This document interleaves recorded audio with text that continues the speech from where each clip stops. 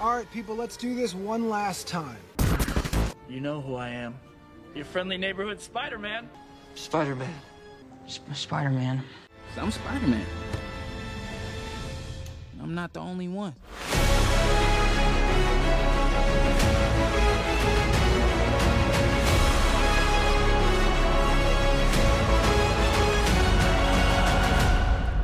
Welcome back, ladies and gentlemen, to a Geeksplained extra series that we're calling Spidey-cember, where in the lead up to Spider-Man No Way Home hitting theaters on December 17th, we are going through every single theatrically released film in the Spider-Verse.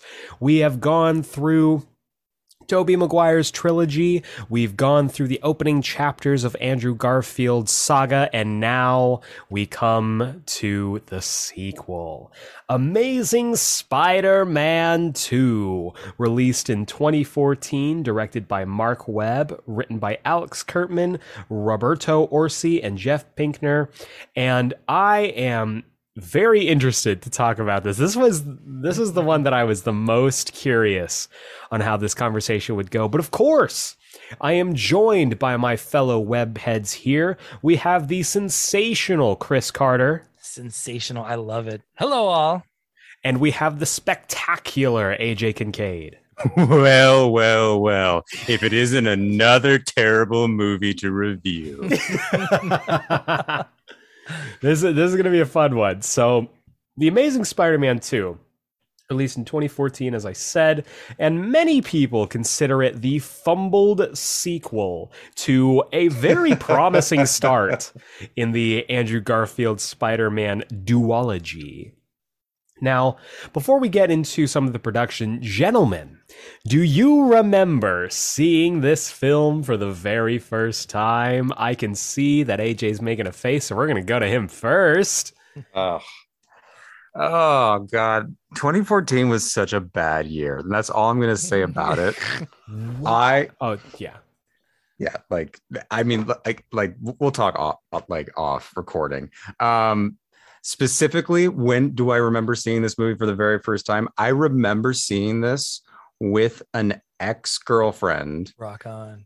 And that I had broken up with. You say flame on. That's human flame. Oh, that's right. That's flame on. And ex-roommates, and it was just a terrible situation through and through. And I remember watching halfway through this movie, just this movie is such an accumulation of the past 8 months with you, in that it's just been a nightmare and a train wreck on both parts, on mine and yours. I'm willing to say that. And so spiritually, I really do appreciate it and coming back to it, but it's just been I learned a lot in that time, and I'm happy that say that I've grown past all of this. But my God, is this still a dog shit movie? Chris?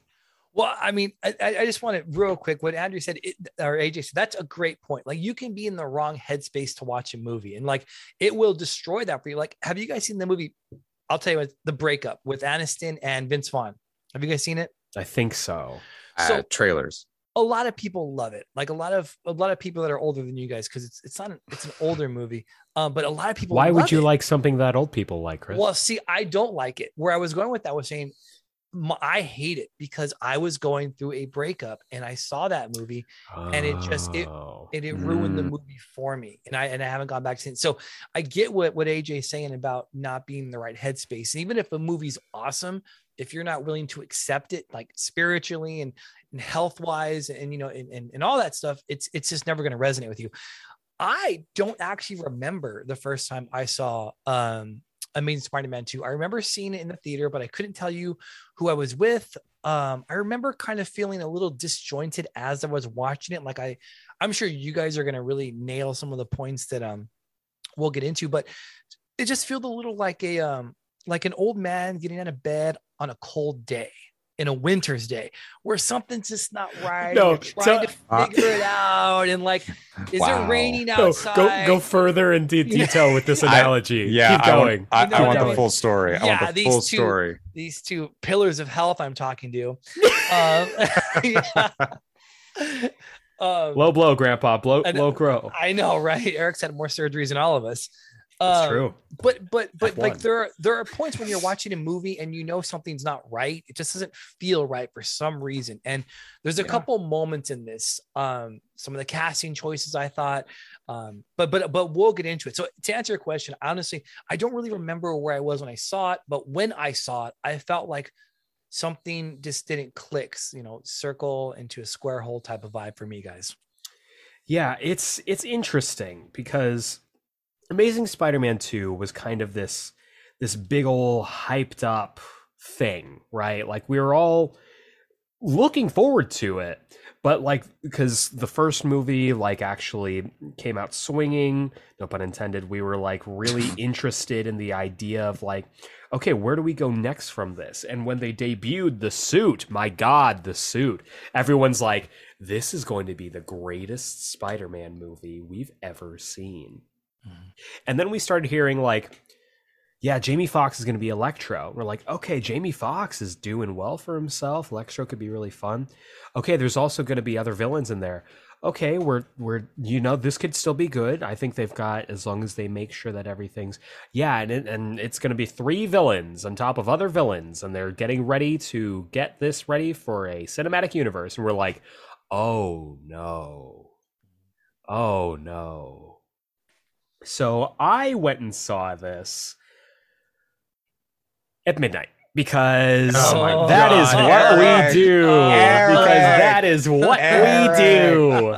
2014, let me tell you, 2014 was a great year for movies. And it was a great year for Marvel movies because that year saw not only Guardians of the Galaxy, but also Captain America, the Winter Soldier. And I was ready. I was ready to welcome this film into my heart. And I knew in my heart of hearts that it was going to let me down. But I went to midnight. I went to that midnight premiere anyway, because I wanted to believe that a man could swing from webs. And when I got there, oh man, I walked out of that movie at 2:30 a.m. thinking to myself, I should be asleep right now. And that was one of the first instances that I was like, I don't know, man, maybe this midnight premiere thing, maybe it's unsustainable. Maybe I shouldn't be doing this. Right. Maybe this is bullshit. I mean, I gotta be at class in 6 hours. Maybe I need to reevaluate this stuff. But I distinctly remember seeing that. And that was kind of the first time where I was like, God, they really let me down here, which sucks because the film actually had a lot of things going for it, right? Some stuff on the production end. This film was shot exclusively on 35 millimeter film in the anamorphic format. I have no idea what those words mean, but I'm sure Chris does. I do. Instead of digital. Chris, what does it mean to film on an anamorphic format instead of digital? And what are the, what are the advantages of doing that? So most things that you see are on anamorphic anyway. An easy cheat real quick is that if you look at what's called bokeh. So like if I'm looking at you, Eric, and there's a light on, it's dark and I see a light like a street lamp and we're out in the street. If it's an oval, it's shot in anamorphic. Most films are shot in anamorphic. The big catch is 35 millimeter film because there's something innate in filmies and cinephiles would be like, oh, and I'm sure Tarantino loves to shoot 35 millimeter film. So the vibe that you get with that, the look, the aesthetic, when you look at it, you can see when a film has grain in it and it just kind of adds character. I don't think any superhero film needs to be shot on, 35 millimeter print, but what it does, it creates it's a large scale. It's basically, it's almost IMAX. Interesting. Because when we watch this film, it feels big, right? The scope, the scale, there's lots of space that shows him really kind of swinging and moving through the city. And that's what helps this process. That's why Nolan uses a lot of times, you'll see if he doesn't shoot IMAX, it's 35 millimeter print. That's why you see how Interstellar looks, which by the way came out earlier this year. Earlier in 2014. Dunkirk looks a certain way. You know, Nolan and Tarantino are notorious for shooting anamorphic 35 millimeter or IMAX prints, and that you can kind of see like the inklings in this. So, and it's also, by the way, very fucking expensive. Like it's very expensive to shoot on that format, which we'll get into on my money corner. Whoa. Just wait. Gotta put that away. Anyway, so this film was also really notable for being the very first Spider-Man film to be filmed entirely in the state of New York. The entire film. And I believe it might be the only Spider-Man film to be filmed entirely in the state of New York, which is bonkers because Spider-Man's a New York guy. Yeah.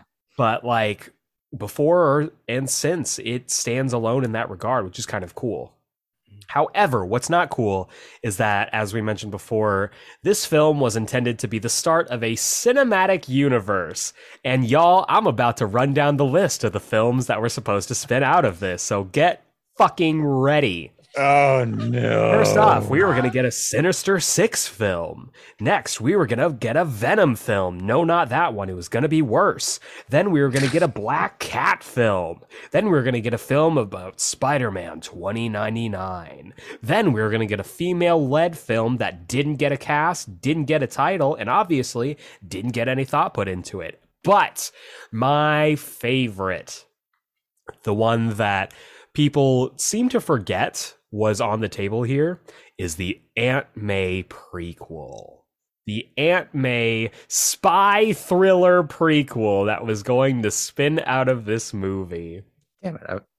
Wasn't there a Mark Miller comic that was a romantic comedy or something like that? Yes. First off, these films, right? Who wanted these films? I mean, I could see genuinely if they took the Sinister Six film and made it almost like maybe like an Ocean's 11, where they get these guys together and they pull a job, or like they play it like Superior Foes of Spider-Man, where it's just a bunch of fucking knuckleheads like dragging together and trying to come together to take out Spider-Man, and they can't. Venom, we've seen, you know, have success, I would say. And beyond that, man, like none of these films, I mean, it'd be cool to see 2099, obviously, but like, I don't trust them to do that outside of the animated realm. It's true. But it's true. The production continued on, nonetheless. And a big focus was put in on the music. James Horner, unfortunately, was not brought back. I don't know if this squares up. He unfortunately passed away. So I don't know if this squares up with that timeline or if he just simply wasn't brought back for this. But Hans Zimmer, our boy the Zims, was brought in to basically compose this film, and it shows. But on top of that, he brought together a Sinister Six of his own, calling themselves the Magnificent Six. This group that Hans Zimmer brought together included Andrew Kaczynski, Steve Mazzaro, Mike Einziger, Johnny Marr, Junkie XL, and Pharrell Williams.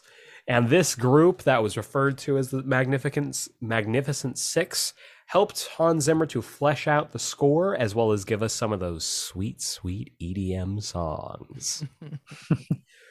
But not only were we getting new music, we were also getting a new cast. New characters, new actors being brought in. Starting things off, Dane DeHaan is Harry Osborn. This boy was fresh off of success from Chronicle. Still love that film. And he seemed like the perfect choice. Like, I mean, rich boy who's got lots of issues. If you can't get James Franco, you got to get the Dane DeHaan. You got to get the Dane DeHaan. And so alongside him as other villains, we had Jamie Foxx as Electro, which again seemed really cool at the time. I thought it was going to be really cool, but they decided to go the other direction. One that I still think is really fun when I watch it, even though it's bad. Paul Giamatti as the Rhino. Oh man, Alexei Sitsevich. He actually says, "Say hello to Alexei Sitsevich." It's bad, and I love it. I love it. We also got in notably smaller roles Felicity Jones as Felicia Hardy, who would later on probably become Black Cat for that Black Cat solo movie. Chris Cooper brought in as Norman Osborn, basically brought in to die. Could have brought in Sean Bean for that, am I right? And then, unfortunately, cut from the final film, Shailene Woodley as Mary Jane Watson. That's right. Shailene Woodley filmed an entire subplot for this film where during the several breakups that happen in this film between Peter and Gwen, she would be the next door neighbor running into Peter, and the two of them would possibly spark a romance. Who knows? But I want to hear what you guys think about this cast, because like on paper, strong cast, real strong cast. But in practice, how'd you guys feel about this? I'm gonna let the actor go first. Oh, okay. All right. Yeah. All right. I actually really enjoyed Dahan. I saw Chronicle, and you and I have spoken about this, and Chronicle might be one of the best superhero movies, not, that is under the Marvel flag out there for a bunch of different reasons. I think him coming off that, and then I kind of think that Hollywood wanted him to be something that just didn't work out, because then he got a Cure for Wellness after this. And even Jamie Foxx on our record is saying that he's going to be the next big thing to work with him now before he blows up. I don't think it turned out that way, though. Didn't he have that film with what's her name, Enchantress from Suicide Squad? Wasn't it a Cure for Wellness? Like, because no, it was that big sci-fi thing. Powered? No, it was. I'm gonna look this up.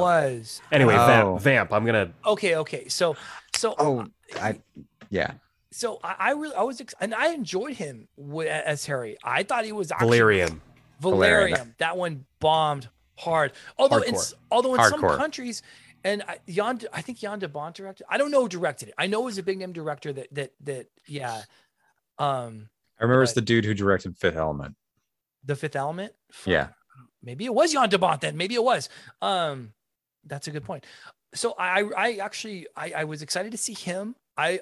I'm not a huge Jamie Foxx fan. I don't dislike him, but I also don't. I don't have my flag in the Jamie Foxx camp. Although he was fantastic in Any Given Sunday. Although that was kind of earlier in his career. So right. I mean, this was around the same time, unless I'm mistaken, as Django. That's a good point. I don't know. Good question. And I loved him in Django. He was fantastic in Django. Fantastic. But as Electro, I didn't hate him, but I'll get into it. Paul Giamatti was the biggest waste of talent that I have seen. I mean, in a major motion picture, I don't get it. I don't know why he signed on for it. I don't know why he agreed to do it. Maybe because he was promised, hey, you're the guy in number 3. Maybe. Everybody's got to pay rent, Chris. I was gonna say, I guess everybody's got bills. Yeah, I mean, Bruce Willis is still punching out 20 movies a year, but nobody sees them. It's like, dude, where do you make these? And I was Emma Stone and Garfield. I was back on board for that too, because that didn't go away. So yeah, like you said, on paper there were some big names attached to it, so I was excited to watch it. But again, and I want to talk about real quick before I hand this off. The screenwriter, when you said Kurtzman and Orsi, I think it's Alec Kurtzman and Robert Orsi. Mm-hmm. They wrote, or they were in charge of kind of rehelming and refreshing the Star Trek franchise, right? And I believe they were in charge of some of the Cloverfield films too. So they had writing talent. Like they were at the chops. Yeah, I agree. So I kind of blame them. But anyway, to you, AJ, because I'm curious to hear it. Yeah, let's hear what our resident Ray of Sunshine says about this cast. Ray of Sunshine. Funny enough, like the cast is like on paper and like still in some practice, still I think really solid and really still kind of good. I'm very excited to see Jamie Foxx back in Electro and a little bit more. Me too. I want to say toned down. It looks great. Yeah, and I like he's got the stupid starfish mask, but it's all electricity. But it's electricity. Oh, it's fantastic. And it's great. He's got the Iron Man reactor too. They're saying too. So yeah, I don't need that. But yeah, I don't need that either. I don't need that either. Like fuck that. Fuck that shit so hard. No, but you don't understand. We have to have Tony Stark be part of every single villain that Spider-Man faces. He has to be the beginning point. The catalyst, all the villains. I'd be interested. I don't know. Maybe someone like misunderstood. What it's been so far. It's true. It's true though. It really is true. Somebody misunderstood like the comic book Civil War so hard.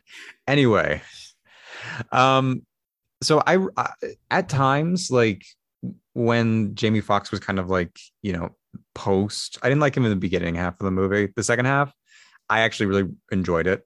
I enjoyed like what he was doing, this sort of menace of Electro, this really tortured. I didn't like it was Jim Carrey from Batman Returns / Michelle Pfeiffer. Michelle Pfeiffer from Batman Returns, Jim Carrey from Batman Forever. This is a trope in like superhero movies that they continue to push on us. I don't know from why. Catwoman from Catwoman. Oh god. What else? And we'll be talking about Catwoman from Catwoman in our next Geek Explained Extra series. It's just gonna be 4 hours of just meow. Yeah. Airball. Fuck, I can never remember what his name is. The guy who plays Harry Osborn and was in Chronicle. Dane DeHaan. Dane DeHaan. Dane DeHaan. Dane DeHaan, like I enjoy like in some pieces and some things I think he's really, really brilliant, and others I think, you know, we all take like some parts that were just like maybe not the best for. This one I'm very kind of lukewarm on. Like I can take him and I can leave him at other points. Like when he's in the Goblin uniform, I can leave him. When he's Harry, like I really enjoy it.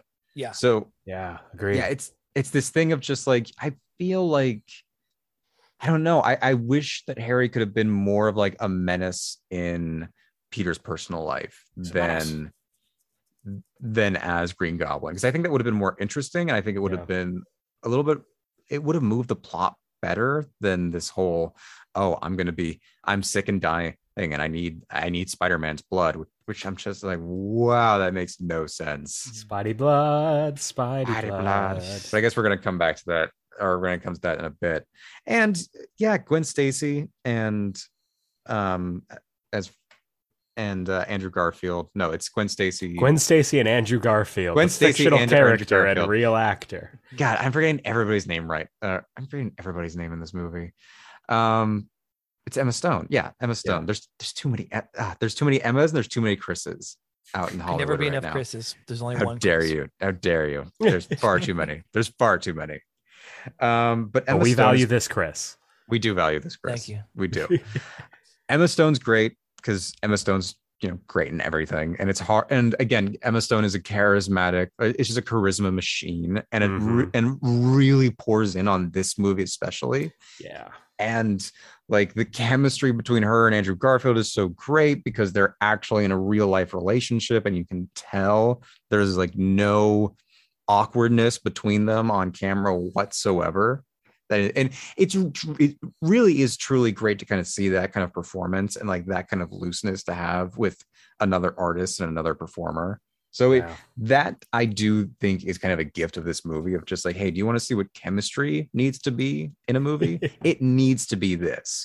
It needs to be this, because if this is the relationship you have as the center point of your story between two actors like this, you can carry a movie for as much time as you need.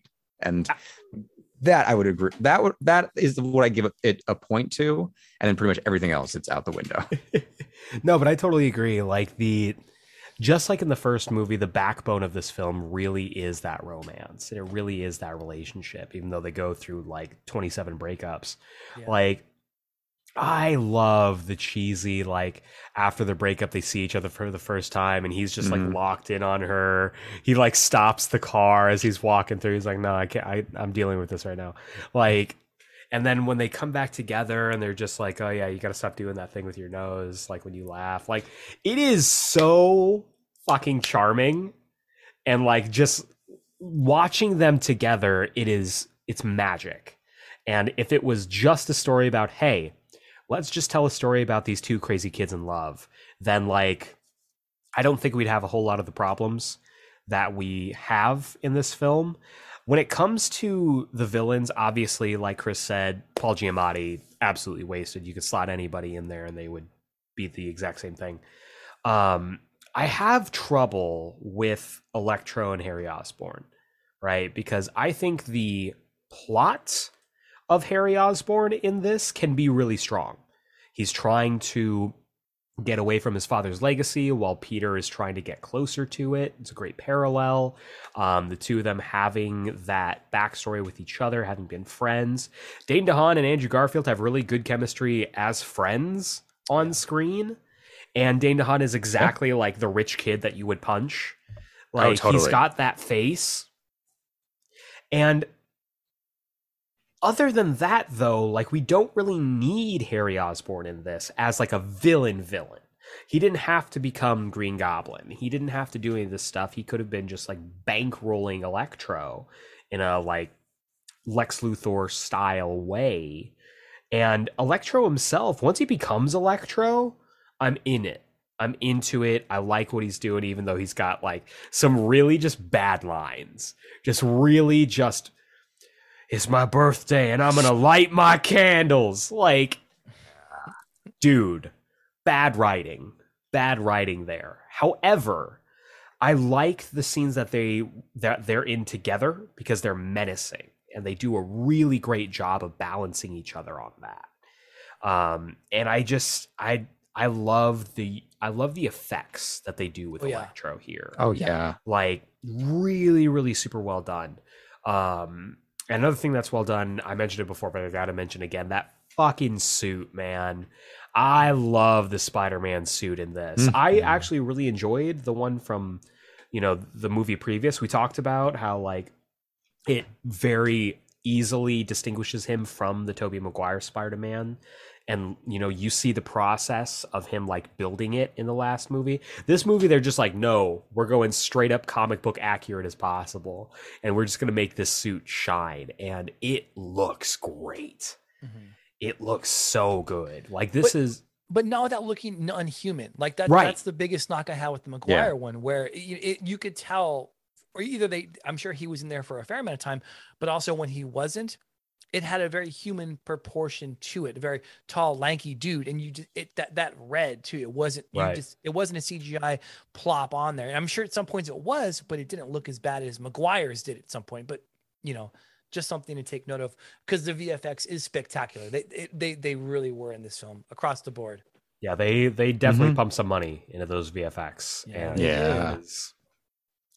it shows. Like, the film visually sings.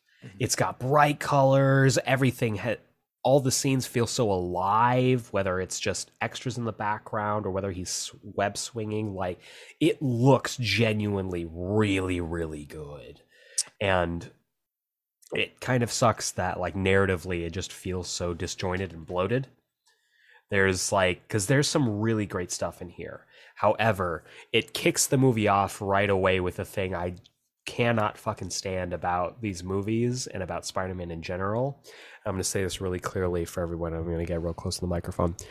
Peter Parker's parents should not be spies. I don't care if you think it's cool.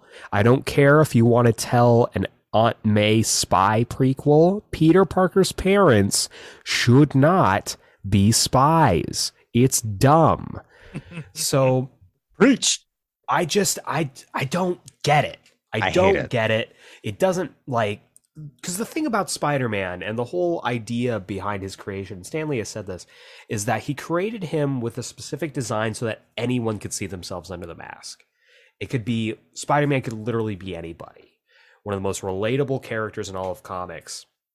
And so they decide, no, he's actually incredibly special. The spider bite reacted specifically was his blood because of the experiments that his father did. No one else could be Spider-Man. And also he's a Palpatine. Like this is, and this hypothetical Star Wars movie that I'm really glad they never made. There's this idea that like the main character isn't special. They're just a legacy character. And like, no like shade against legacy characters, but like, we don't need it. Yeah. We don't need it for Spider-Man. Well, it's funny. As you were saying that, I was literally thinking about Star Wars because Jessica had a really good point where at the end of the second Star Wars, the new one, I'm sorry, and I can't, The Force, I can't think of it right now, guys. Last Jedi. Thank you. Yeah. Such a shame they only made 2. Well, I know, right? Yeah, right. Such a shame. At the very end, when we had that little kid using the Force, it's like the Force could be anybody. It wasn't one specific bloodline or another bloodline. And doesn't matter where you come from. Right. Exactly. And you made that point. And as you were saying it, Eric, I'm thinking you're right. And I think that's unfortunately part of toxic fandom. That's a dark, deep rabbit hole that we can all go down, but that's for another thing. I also blame like just trying to find content new for comics and trying to find like, because that was a whole thing in the comics for a good long while. Yeah. And like both in, I think, mainstream and in Ultimates, like they made it so like Peter's parents had such a more heavily involved like manner into who he became than they needed it to be. Like, right. Like Aunt May and Uncle Ben are just so perfect as is. Like you don't need to fuck that up. Yeah, absolutely agree.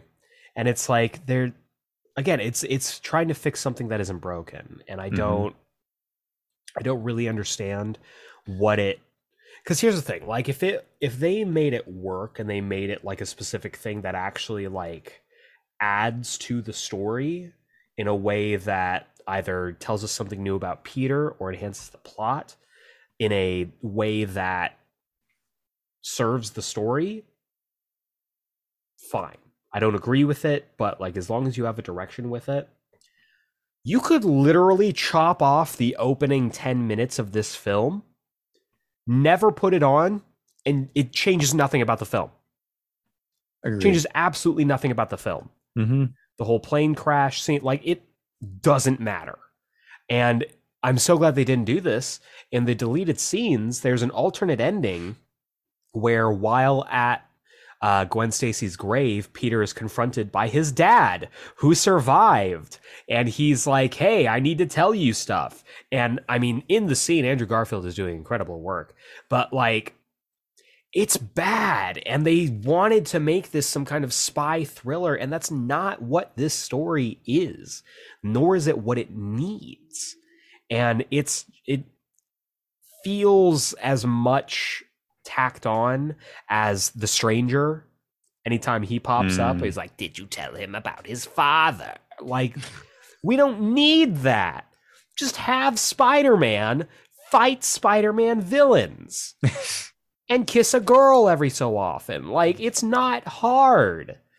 And that's just, yeah, it's... I have a thought. So go ahead, at this please. point, We've been ranting, so this please. that's okay, but I think that's part of exploring this, because I mean, the movie is low-hanging fruit, but I think maybe some of the motivations behind it we can explore, and there might be some meat behind that. You wonder about the retelling of Spider-Man. How it starts is consistent. And so if somebody wants to come in and change it, how do you retell something? How do you make it more interesting than just, this is what it is, this is what it always will be? Well, then will it always be that way? Because if that's the case, then you're telling the same opening the same exact way. You're just filming from different angles, you're placing different actors. So I'm not making an excuse for them. I can see the argument for changing it up, although the spy thing, I totally agree with you. But also imagine the pressure that Sony's under.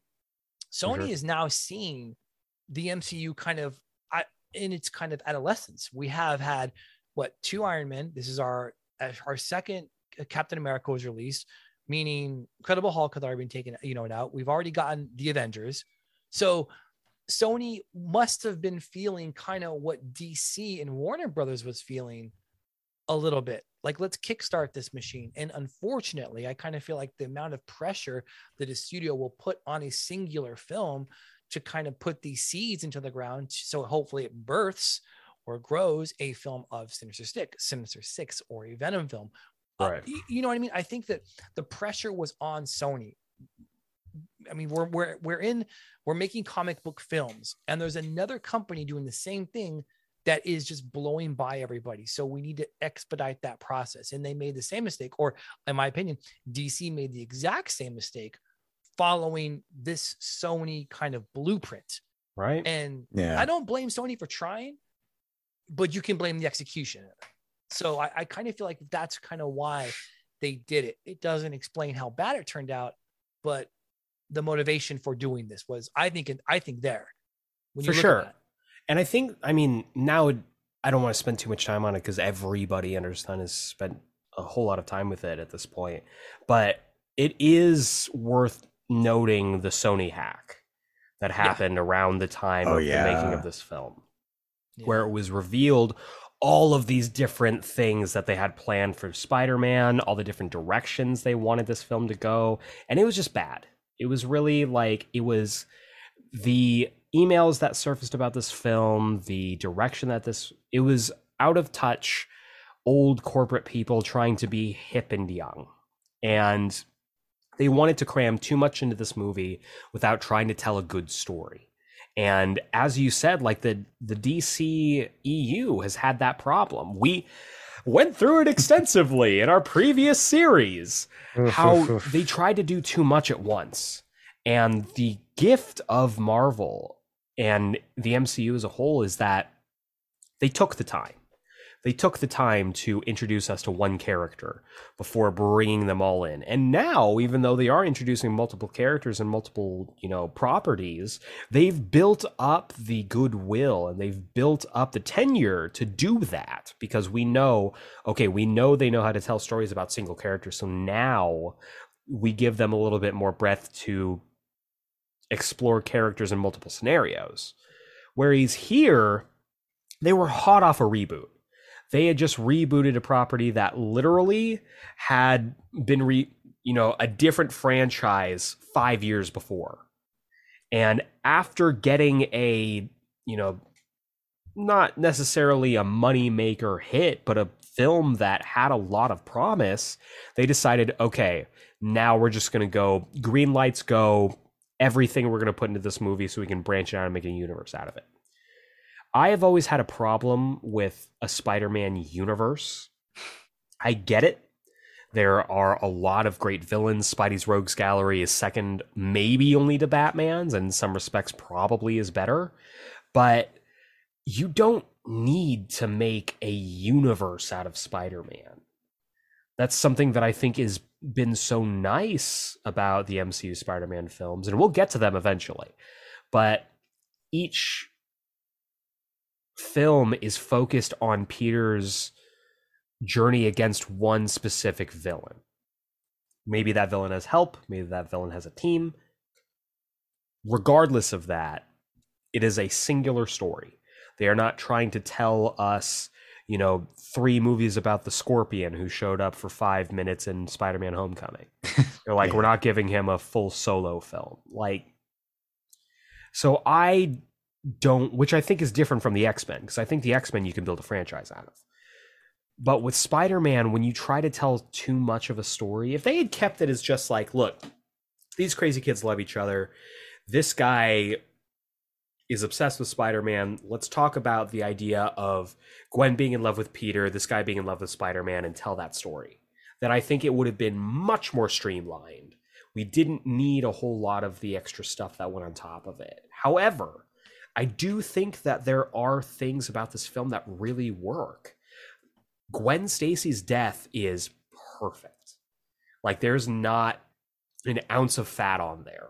It is from start to finish, from the moment that, even though the Green Goblin looks objectively terrible, the moment that he shows up to the moment that Gwen Stacy hits the pavement to the rest of the film is that back quarter is, in my eyes, a perfect Spider-Man story. It is as good as it gets when it comes to Spider-Man storytelling. It's just getting there is so difficult. because it feels like there were too many cooks in the kitchen. On the production end, on the editing end, on the music end, there was just too much going on. That being said, are there any redeeming qualities that you guys have? Are there any favorite scenes that you have from this film? I love the death part of it, like you mentioned, because I have this thing about superhero films, and I'm not siding with, I forget who was saying, I think Ridley Scott said it, or maybe Scorsese. They don't, there needs to be probably both. Yeah, exactly. Right. Two old directors just trying to like stay relevant at this point. There's no gravity. The stakes are never as high as I'd like them to be. And I think Eric and you and I have talked about where I really enjoyed the Avengers Infinity War, because there were stakes, there were people that we lost, and we built to an emotional level. Mm-hmm. And I think in this film, there was that too. We had grown so close and enjoyed Emma Stone's performance with Andrew Garfield. And we, like you said, that performance is the background of a backbone of both these films, just hands down. Totally agree. And for us to lose one of those characters, it feels like a dramatic film where one of the two leads that you hope lives dies. And so, you know, it had that. And I'm sure you two knew that at some point this had happened in a comic, and you knew that she could maybe die. And I didn't know. Like, see, I went into this just being there for the ride, like he's going to save her. And when he doesn't save her, it holds the gravity of watching, you know, like a high level dramatic film. And it kind of wipes all the stuff away, because when a film, you know, and I'm gonna wax here for a little bit, you know, in the end, it's a story, right? It like you mentioned, Eric, it's like if we had a story about two people in love and another person that loved the alternate identity of another person, never mind if it was shot on 35 millimeter IMAX and it had a $200 million budget, you have a story with compelling people in it. And when one of those people die, it just changes everything. Like, you are there for that cathartic experience. Both of you are theater actors. It's like when you get to the end of a play and someone in that play passes or dies, and just like the emotional resonance that happens with that moment is just, there's gravity to it. And that is my favorite part of this film, because of how it resonated with me. And again, you're right. There was superfluous stuff. The effects were wonderful. Jamie Foxx is a little over the top. Rhino was ridiculous. There were parts that you could just forget about. But when you sit and you're there for that climactic moment, you're kind of there for the whole thing. And even if you remember just that moment, that was not only, in my opinion, its redeeming quality, but also its best scene. You lost the backbone of the first two films. And I would love to have seen the third one to see where the grief carries on. But I don't want to, I don't want to take up most of AJ's time, because I know he's going to speak lovingly about this film. Exactly. No, but I definitely agree. And I'll get into that in a little bit as well, but go ahead. No, I mean, like, yeah, Chris really nailed it. Like, the death scene, like, especially for Gwen Stacy, like, just a character that needed so much respect to it. Like, they really nailed it. They really make you care so much. And again, it's Emma Stone and Andrew Garfield, like, giving such a great, like, time. And I have to say, I think, like, most of my favorite parts of this movie is, like, it's them together. And I really kind of wish that the relationship and, like, the main focus was on those two a little bit more. I wish that, I don't know, like, part of me is just like, I kind of wish it was, the main focus was Electro, and we had gotten the death of Gwen Stacy with Electro instead of Green Goblin. But I also could have enjoyed a Green Goblin movie if it was just that again. But that would have been weird, because Willem Dafoe nailed it. So yeah. But I would just say Gwen Stacy moments. Yeah, totally agree. And there's specific scenes that I definitely want to talk about. I mean, obviously every Peter and Gwen scene, sure, just anytime they're on screen together.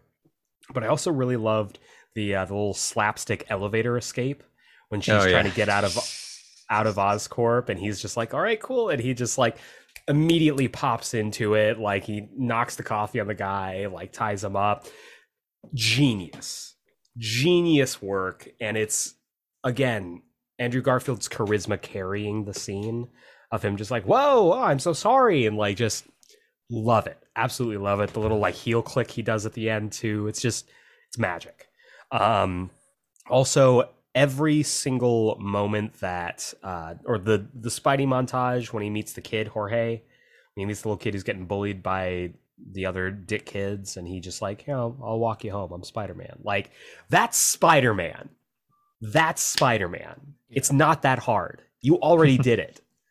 Exactly. But if we want to talk about like the big stuff, like the Times Square battle between Peter and Electro, like the slow-mo moments, he gets one of his web shooters shorts out, so he has to like use the other one to like save everyone from getting electrocuted. Like, he immediately starts with trying to like de-escalate, and he's just like, hey guys, no, this is my friend Max. Like, we're not gonna shoot at Max. Like, it's Spider-Man. That's Spider-Man. I mean, even down to like the opening sequence, the real opening sequence when we see Spider-Man, the swinging in here is top notch, just absolutely gorgeous. So much so that they lifted it for the PS4 game. It is one-to-one stuff that they lifted for that game, and that's one of the things that makes that game sing so well. Also, speaking of, the things that sing well, the grid battle against Electro. Yes. Just when he's going through the grid, and all of the every single time Electro hits one of the pylons, it makes a sound, an EDM sound, and he like does the Spider-Man theme, and he's like, oh, I hate this song, like, just, or the Itsy Bitsy Spider or whatever, but like, so cool. And just like I said, from the grid battle on, it's excellent. It's an excellent Spider-Man film. Mm-hmm. I love the moment where like Gwen's like, I'm going with you, and he's like, no, you're not. She's like, no, you don't get to decide for me. Like, this is my choice. I'm going with you. And he's like, okay, can you just shut the door? And he's like, okay, webs her hand. He's like, I'm sorry, I love you, and just swings away. And she's like, Peter! Oh, and she like covers her mouth. Excellent. Mm-hmm. All of it. Just so good. And then the ending where we have him, we have Jorge in his little Spider-Man costume. And you just hear like, hey, Spider-Man. And he turns... so good. Just fighting through his grief to like get back to the job. Like, that's Spider-Man, and I love it. And I think a lot of what went into this film, is a lot of heart, because you can tell with the performances, the direction, but there's a lot of stuff that went into the film that don't ring as true. Which is unfortunate, because this film had quite a budget. It definitely did. But I want to pause that real quick, and as hard as that is for me to pause, I wonder why that is, though. Like, as I'm watching it, there are some real gems in these moments, and I can't figure out if that means it went too long. Like, if you were to cut maybe 30, maybe 25, because the runtime is 2 hours and 22 minutes officially. So let's say we cut the part out at the very beginning, like you said, Eric, about, the spies. If they could cut another 20 minutes, if you could get this movie down to maybe, I don't know, 190 maybe, which pushes it still, I think if you were to cut half an hour of it, easily, I think it would be better. And I don't think it would be better by a little bit. I think it'd be better by a lot. And because what you're talking about is how I felt about it too. I'm like, why when it just doesn't feel right in certain little places, and because of that, it's like an achy pain. Like, why is my shoulder now affecting my wrist? And going back to the old man, but I don't know why I didn't, because I really enjoyed it. Like, I actually, watching the second time around, I didn't have nearly as many problems as I had with it that I thought I would, and I really enjoyed the fight scenes, like you talked about, because they're beautiful. It's hard for me to pinpoint a specific scene outside of the death scene, because that, in my opinion, was the best scene. Yeah. But when Harry and Peter are talking, like, those are good scenes too. Like, those two dudes can, like, those two actors really vibed off each other, and it reads. It wasn't in all the Toby and Franco. It wasn't that. It felt grounded. It felt real at some points. And then you have the quirkiness of that elevator get-go, and just, I don't know, man. Like, I can't tell you where it went wrong. I just know that it went wrong. And that's frustrating as a filmmaker and as an audience member. It's like, how do you always trying to fix something? And it's like, well, if they did this, they would be fixed. But I can't tell you where. But I can tell you it made a lot of money. Which brings us to Chris's number corner. Ironically enough, let me get the budget out there first. The budget for the film was $200 million, which, oh my God, $200 million. However, it was less than The Amazing Spider-Man by $20 million. It was wild. Whoa. It was less than Spider-Man 3 by $58 million. It had the same budget as the Spider-Man 2 from Tobey. So we're looking at $200 million budget. So wait. It cost less than the first Garfield film? Yeah. That's wild. It costs that less is wild. by $20 million. So not like a drop in the bucket. So yeah, The Amazing Spider-Man was at 220. Spider-Man, the Amazing Spider-Man 2 was at 200. So which is interesting because when you look at the numbers, I think people felt how we felt, that they were excited about the casting choices, and then word of mouth kind of was a cancer that grew big time. Because in the first weekend, it made $91 million, which again, it's not great, but it was better than Spider-Man 2, Tobey's Spider-Man. It was way better than Garfield's first Spider-Man by the tune of $30 million better. So not, it was better by a lot. The problem was outside of the first weekend, it didn't do very well. So it didn't have very good legs. So for the domestic box office, remember, budget was 200. It only made $202 million. So it made $2 million over its budget. Again, take into marketing, you multiply it times 2.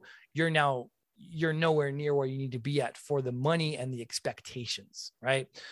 You take it into the worldwide box office, you're at 708. Now, 708 sounds big, but 708 is behind the original Spider-Man, Spider-Man 2, Spider-Man 3, Amazing Spider-Man, which doesn't bode well.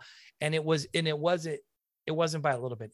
It made $40 million less than Garfield's first entry. So the first weekend, if you just by the numbers, the first weekend, it did really well. After that, people watched it, they talked about it, and then you could just see the sharp decline. And it ended up being the fifth. And then again, out of the ones that we reviewed this far, we've done 1, 2, 3, 4, 5.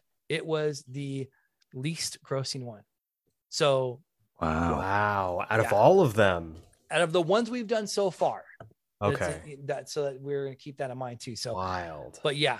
So dang. Yeah. And then you just look at expectations. Like people wanted to like it. I think that's what you can really discern from that big $92 million jump in the first weekend. But after people started talking, and again, Eric, you make a good point. Like there were some really good movies that came out this year. And does anybody have the guess for the number one movie that came out in 2014? Guardians of the Galaxy. It's not a comic book movie. And it stars Autobots and Decepticons. No. Which Transformers was it? Age of Extinction made $1.1 billion. Wow. It's the next time on Geeksplained. Yeah. Oh, we're going through all the Transformers movies. It was a good movie. It was a good year for superhero movies. Spider-Man 2, number 9. We had Captain America, Winter Soldier, number 7. Whoop. X-Men, Days of Futures Past, number 6. That's right. That was the same year too. Yep. And was a good year. Guardians topped out at number 3. So it was I told you it was a good year. It was for movies. For Disney, especially. For movies. Guardians, Maleficent, and Captain America. Disney had 3 of the top 10. So wild. Yeah. And Paramount bookended it with Transformers at 1.1 billion, and Interstellar was 677 million. So, yeah, I mean, 2014 was a pretty good year. But again, I look at the numbers, and the only thing I could think of that people went to go see this movie. You look back on it, and it made more money than Spider-Man 2 its opening weekend. It made more than Amazing Spider-Man its opening weekend. But then it ended up being that made the least amount of money out of all of them, which people get to talk. And so, anyway. And people did talk, which gave it 3 awards. This film won 3 awards somehow, even though the first movie didn't win any awards. It won the Kids' Choice Award for Favorite Movie Actress for Emma Stone, and also won the ASCAP Awards for Top Box Office Film as well as Top Film and TV Composers. So 3 awards to hang its cap on. But as we are wrapping up here, gentlemen, final thoughts on the film, and what would you give out of 10 for your Geek Explained arbitrary rating? I'm going to go with AJ first. Chris, I was thinking about what you said earlier about how could you fix this movie. I think if Electro was handled differently, I think if Green Goblin was handled differently, I think if they cut especially the parents nonsense out, it would have just really saved it. I think if they would have just gone away with the whole Sinister Six setup and, had just tested the waters with this movie and then did it. But alas, that is not what happened. And I think just misfires, and really, Eric, you said it earlier and it said so best. And the main reason that always happens with Spider-Man, too many cooks in the kitchen. I would give this movie a 3 for me. God damn. It's 3 out of 10, by the way. 3 out of 10. I love it. Chris? Pressure changes everything. I think we're all, at some point, we've all been involved with sports, or we've seen a situation where pressure has changed the outcome of something that if there was no pressure involved, I think it might be different. And Disney can put so much pressure on, and this is 2014. I mean, now think that Disney is it. Like, Disney's gobbling up stones like Thanos at this point. And it's fucking, at some point, everything's gonna be owned by Disney. And I don't necessarily mean that in a negative thing, but in 2014, when Sony's trying to create something of its own, like with Venom and Morbius Venom. Now, it's like, so I just think that the pressure that Disney pushes out there for these types of films just cracks studios. And I think that's what happened here. And I loved Andrew Garfield. I would love to have seen a third one. I would love to have seen how a superhero handles grief in that instance, especially someone who's young and who loses someone that they love. And I think that the emotional baggage that would carry with it would really be something. And watching Andrew Garfield do that specifically, I wouldn't want to see that with Toby. And Tom's doing a good job. You can see him carrying that with Robert Downey Jr.'s Iron Man character, like how that's going. Grief is such a big arc in his story. And I think that Andrew Garfield was really done a disservice by not allowing him to continue in that. But again, what we haven't talked about is that, and again, we won't talk about it here, is that the discussions between Sony and the MCU and how the Spider-Man property was in flux for a while. And I think that maybe Garfield was, maybe he was the guy that had to be sacrificed to save a million. He was the one guy you had to kill to make sure that everybody else lived. And Andrew Garfield is alive. I just want to make it very clear to everyone. Andrew Garfield is living currently as of this recording. He is fine and healthy. Yeah, and watch his movie. Just watch the movie. Stop asking him about Spider-Man. Watch his movie on Netflix. He worked really hard on it. He sings. He sounds great. Just watch the movie. Watch and don't. But stop asking him about Spider-Man. Leave Andy alone. I mean, I would say maybe my rating would be maybe a 6.5 out of 10. No, I'll give it a 7 out of 10. There are things I really enjoyed about it. Would I watch it again? Sure. I would definitely watch it again. Is it something I'm going to make time to watch? Probably not. Yeah. But if it's on, I'll sit down and there are some parts that will really get you. For sure. But and that's me. Yeah. And it's really interesting that you say that like the third movie should have been about grief, because that would have been the perfect opportunity to either do a symbiote story or B, Kraven's Last Hunt. Yes. Like, I am chomping at the bit to get Kraven in these movies. I know we've got a Kraven movie coming with Aaron Taylor Johnson. It's going to be fine. But I think it would have been really cool to explore grief, especially like you said, with an actor like Andrew Garfield who could fucking sell that. Mm-hmm. It is a shame because there are a lot of great redeeming qualities about this. This movie is better than I remember it being. I haven't watched it in years, and I remember it being a lot worse than this. There's so many Spider-Man moments. Like a lot of the moments here, mostly like the stuff that happens with Jorge, like it solidifies for me why Andrew Garfield is my Spider-Man. Like, this is my Spider-Man, and I wish that he hadn't been done such a disservice. We'll get into the fallout from this film when we get into Spider-Man Homecoming, but this film really should have been better, and it sucks that it wasn't. That being said, it's not as bad as I remember it being. There are some great moments in it. Like I said, that last quarter of the film is just perfection. So I would honestly give this a 5 out of 10. Like, I think that it's weighed down a lot by the backyard bullshit that's going on at Sony at this time.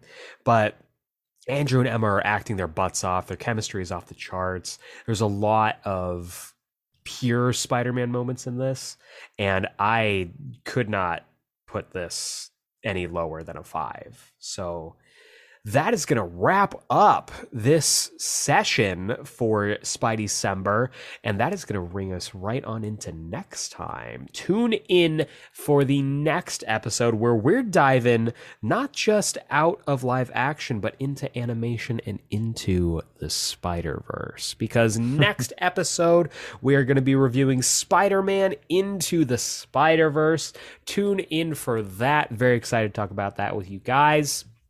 But for now, for Geek Explained, this is Eric Azana, Chris Carter, AJ Kincaid, and we will see you next time.